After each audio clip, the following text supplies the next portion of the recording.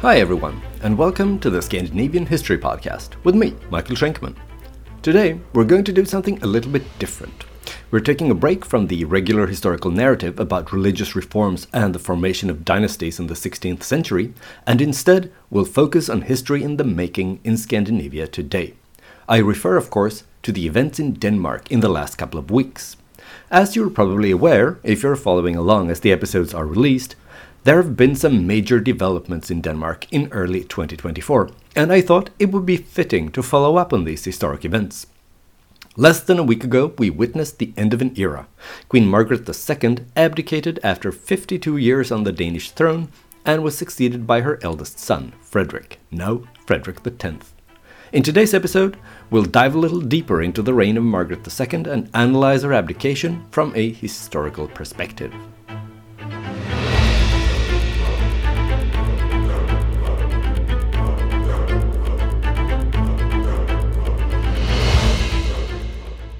Margrexit.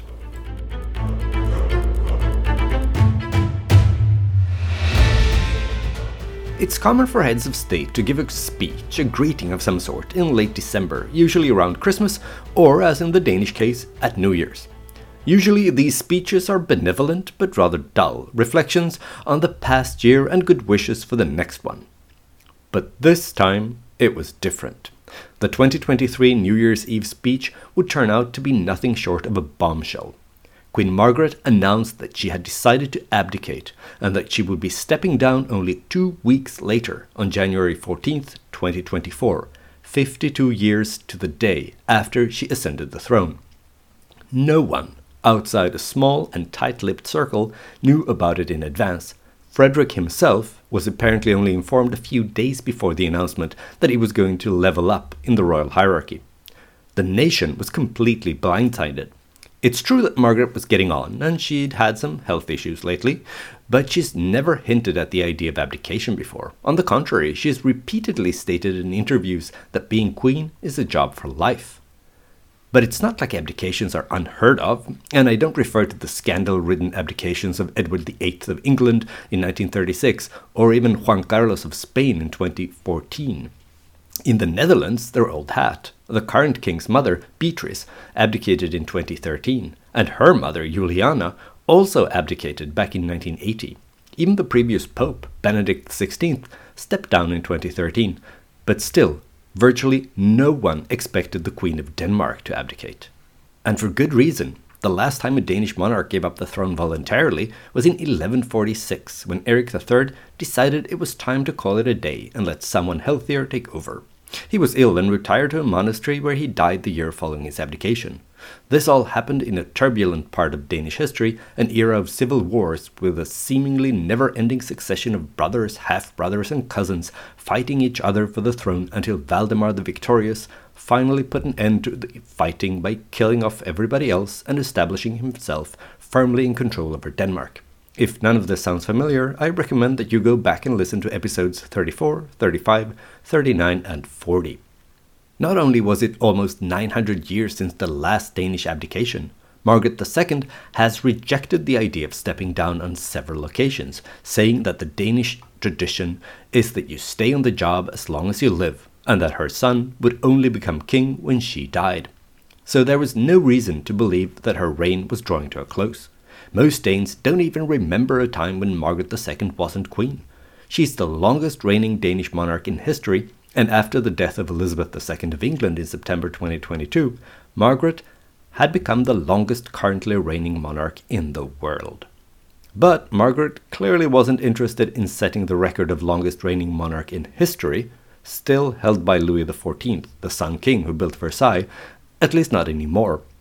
In her announcement, she made reference to back surgery that she had in February last year and said her ailments had made her reassess the feasibility and consequences of remaining on the throne until she dies.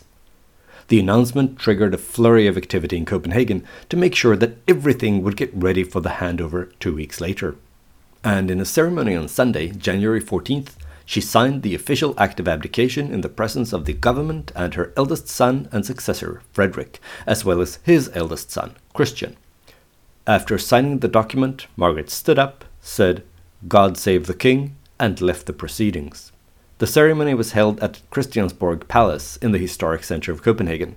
The palace is the seat of the government and contains not only the Danish Parliament, the Folketing, the Danish Supreme Court, and the office of the Prime Minister, but also the Queen's offices. In other words, it's as if the US Congress, Supreme Court, and the White House were combined into one. As I'm sure you can imagine, it's a substantial building.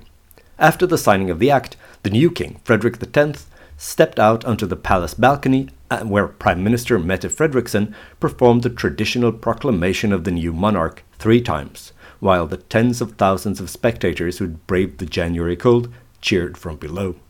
The proclamation of the new monarch is a traditional ceremony, but it was different this time. Everyone was in a jolly mood, and the people on the balcony were all smiles. The Prime Minister was smiling, the King was smiling, and so were his wife and 4 children when they all joined their father to awkwardly wave at the people. The new Queen, Mary, for some reason dressed like Princess Leia from Star Wars for the day, is from Australia. She and Frederick met during the Olympics in Sydney in the year 2000. The young Crown Prince had snuck away to a bar one evening, and there he met this charming and beautiful woman that he spent the whole evening talking to without mentioning that he was the heir to a Scandinavian throne. Eventually she found out, but decided to stick with him anyway. Incidentally, this seems to be a bit of a trend in Scandinavian royal circles, because King Carl Gustaf of Sweden met his wife, Queen Sylvia, when he snuck away to a bar one evening at the 1972 Olympics in Munich. Anyway, usually the proclamation of a new monarch from the palace balcony is a solemn and dignified event, where no one smiles. Just compare what went on last week with the same scene 52 years ago when Margaret was proclaimed queen. You can find it on YouTube. The reason no one usually smiles at these events is naturally that it's usually followed immediately after the death of the previous monarch. The politicians and people avoid levity out of respect, and the new sovereign has just lost a parent, so it makes sense that they're not exactly chuckling. But this time was different, since Margaret was still alive and well, discreetly being driven back home. So everyone could just enjoy the moment. Still, I have to admit that I found it a little jarring to see all those happy faces. But the reason people were happy probably wasn't because Margaret had stepped down. She has in fact been a fairly popular monarch throughout her reign, much loved by many and admired by virtually everyone.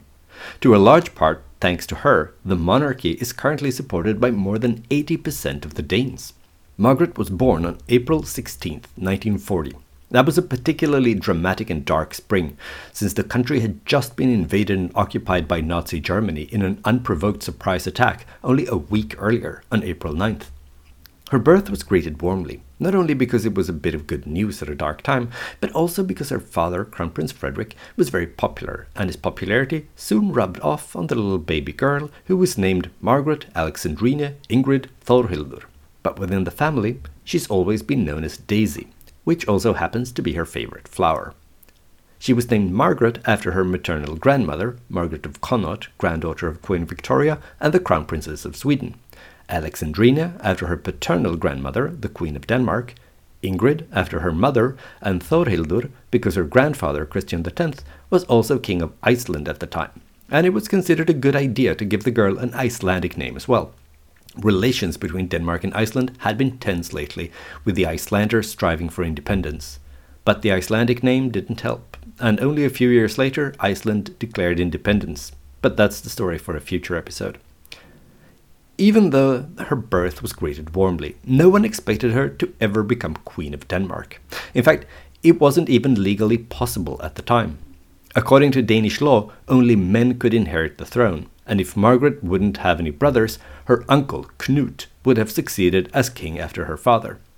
And even though Margaret had 2 more siblings, Benedicta and Anne-Marie, later the last Queen of Greece, there were never any sons. After the war, when it became increasingly obvious that there wouldn't be any sons or any more children at all, things were put in motion to change the law to allow for women to inherit the throne. The change was quite complicated, requiring the agreement of 2 successive parliaments with an election in between and a referendum. But it was approved, and in 1953 Margaret became the heir presumptive. Her father, who had become king by then, was popular, and so was Margaret and the rest of the royal family. Equality for women had also started to gain popular support, so it seemed like a logical step. If the change hadn't been approved, Frederick IX would eventually have been succeeded by his uncle Knut, and today his son would have been King Ingolf I of Denmark. Instead, Ingolf has been relegated to the margins of the royal family and of Danish history. When her father died in 1972, Margaret became Queen Margaret II. That number wasn't self-evident either. She's number 2 after the medieval Queen Margaret, the formidable architect of the Kalmar Union and the real power behind the thrones of her son Olav and her adoptive son Eric of Pomerania. But the thing is that the medieval Margaret was never actually Queen of Denmark. She was born a Danish princess, sure, and was later married to the King of Norway, and that's why she was queen, but she was never Queen of Denmark. In addition, technically, she was only queen consort, meaning that she was queen only because she was married to a king, not herself the sovereign of any country, not even Norway. She only exerted power through her sons, Olav and later Eric. We covered all of this back in episodes 57 and 58 if you'd like to go back and refresh your memory. But considering what a towering figure medieval Margaret was in Danish history, it would have been unthinkable not to give modern Margaret number 2. Besides, she wasn't the first Scandinavian monarch with a questionable ordinal number. We'll get to that in the next episode or two on the podcast. Unlike medieval Margaret, though, the modern queen never ruled. She only reigned. Constitutional monarchs of today don't get involved in politics. They're only supposed to represent the nation. That meant that Margaret II had time over for other pursuits, and she's famous for her interest in history, art, and design. She takes a keen interest in fashion and is known for her bold and sometimes eccentric style. In 2013, the UK newspaper The Guardian put her on a list of the 50 best dressed over 50, and when she turned 80, British Vogue called her an unsung style heroine. And I mean, style heroine, sure. Unsung, not so much. But the song has mostly been sung in Danish, a language I guess few of the editors at British Vogue have mastered. Margaret doesn't only enjoy wearing cool clothes, she's also designed her own, as well as costumes for the Royal Danish Ballet and other ballet companies. She's even designed cloaks for clerics, serving in various churches both in Denmark and abroad. Apart from design, her interest in art and history is well known. In the 1960s, she participated in archaeological digs in Italy together with her grandfather, the King of Sweden. But she also knows a lot about Danish history and even contributed to a book on the topic that was released only a few years ago. But her most famous venture into the world of literature is probably the illustrations she made for the Danish edition of The Lord of the Rings in the early 1970s. The illustrations were published under the pseudonym Ingehild Grathmar, the first name a combination of her names Ingrid Alexandrine Thorhildur, and the last name an anagram for the Danish spelling of Margaret. The illustrations were sent to Tolkien himself, who apparently approved of the royal drawings. They were later used as the basis for illustrations of English editions of the books, published in 1977 and again in 2002. But even though Queen Margaret has enjoyed not only a reputation as a talented designer and artist, as well as a solid popularity throughout her life, not everyone in her inner circle has been so lucky. I'm primarily thinking about her late husband. They met in London in the 1960s. She was there to study, and he was a strapping young aristocrat working at the French embassy in the British capital. His name was Henri-Marie Jean-André de la Borde de Montpezat, but when they hit it off and he moved to Denmark, his name was Danified to Henrik, because, obviously. Young Henrik was a count, or at least he claimed to be. But some experts in French noble titles have cast doubt on the validity of the family's claim to belong to the aristocracy. Back in the day, this was a bit of an issue actually, because other members of the Danish royal family who had married commoners had been stripped of their royal titles. But not Margaret. And when they got married, Henrik was made a real prince of Denmark anyway. You'd think that the groom would have been pleased with this elevation, but Henrik seems to have been a glass-half-empty kind of guy, because he repeatedly and publicly complained about only being a prince and ranking below his wife, the queen. Later, he even resented the fact that his own sons and grandsons, who were also princes, had the same title as him, making his title not fancy enough for him. In 2002, he even threw a hissy fit when his eldest son Frederick, since a few days ago King Frederick X, got to stand in for his mother the Queen and host a New Year's Day reception in her absence. Prince Henrik felt his honor had been trampled on and left Denmark to go and sulk at a chateau the family owns in the south of France. This embarrassing episode went on for 3 weeks before the thin-skinned prince eventually returned to Denmark.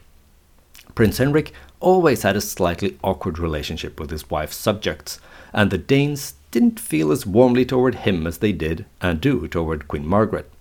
Henrik's struggling popularity wasn't exactly helped by the fact that he never really learned to speak Danish properly, and stated publicly that he preferred wine over beer. That beverage preference didn't go down well with everyone in the nation of Carlsberg and Tuborg. In 2017, Henrik made the slightly petulant announcement that he didn't wish to be buried next to his wife when they died. The reason he gave was, once again, that he thought he hadn't been given a grand enough title since he was only a prince. Instead of upgrading her husband's title, the long-suffering Margaret just accepted that she'd be the first monarch since the mid-16th century not to be buried next to her spouse in Roskilde Cathedral. About a month after that spat, the royal court announced that Prince Henrik was suffering from dementia, and in early 2018 he was hospitalized.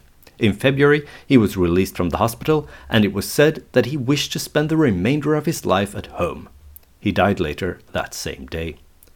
Margaret and Henrik had 2 sons, and their firstborn, Frederick, is now the new king.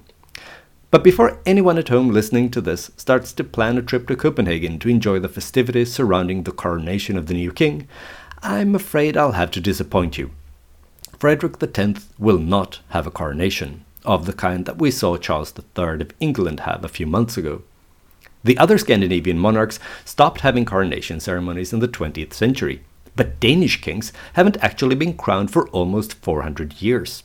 In Norway and Sweden, the ceremony was done away with because it was seen as old-fashioned and sending out outdated messages of royal power and legitimacy conferred by God instead of the people. But in Denmark, they didn't stop the tradition because it felt undemocratic, but, in a way, because it was too democratic. In the 1660s, the King of Denmark took absolute power, breaking the influence of the nobility by abolishing the Council of the Realm. From that time, the will of the king was the law in Denmark for some 200 years. Before this constitutional earthquake, the Danish kings had, technically, been elected by the Council of the Realm, and their status as kings was conferred on them by the council through the coronation. So the crown was given to the king by the people, or at least by the tiny, tiny minority of the people who belonged to the upper crust of the nobility. When the king became an absolute monarch with no legal or political restraints, there was no need for a confirmation of his status through a crown, since he was now king by the grace of God, whatever his lowly subjects thought of the matter. When absolutism was abolished in the mid-19th century, the coronation ceremony wasn't reintroduced, and instead you have that traditional proclamation of the new sovereign from the balcony at Christiansborg Palace that we saw on Sunday. The old crown still exists, though, and when you're in Copenhagen, you can go and see it at Rosenborg Castle, where it's kept together with all the other regalia. The Danish monarch never wears it, but it's usually brought out when there's a change of occupancy on the throne, because the crown is placed next to the coffin of the previous monarch as they lie in state. But since Margaret hasn't died, but chose to abdicate, that hasn't happened this time around. So there you have it.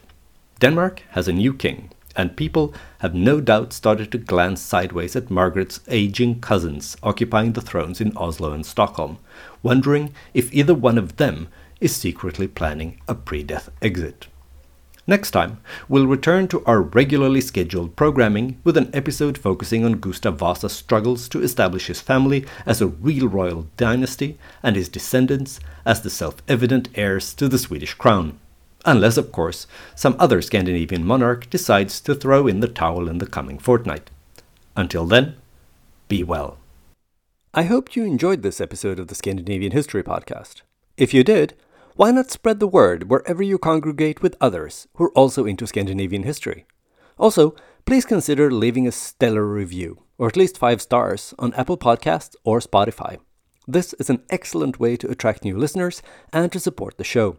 Another good way to support the show is to purchase some Scandinavian history-themed merch in the Scandinavian History Podcast webshop. I especially recommend something from the Odin's Lifehack collection. It's a line of merch with quotes from Havamal, accredited to the King of the Gods. You can get t-shirts, mugs, tote bags, and many other items with nuggets of Scandinavian wisdom, such as, wake up early if you want another man's land or life. Only fools hope to live forever by avoiding enemies, or speak useful words or be silent. Links to these amazing products and more can be found on the Scandinavian History Podcast Facebook page or on Twitter. If you haven't already, then please go to facebook.com/Scandinavian History Podcast.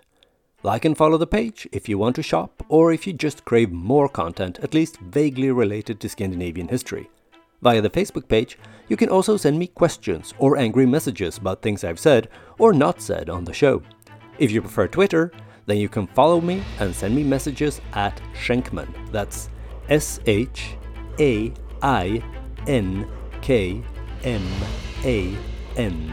I look forward to hearing from you.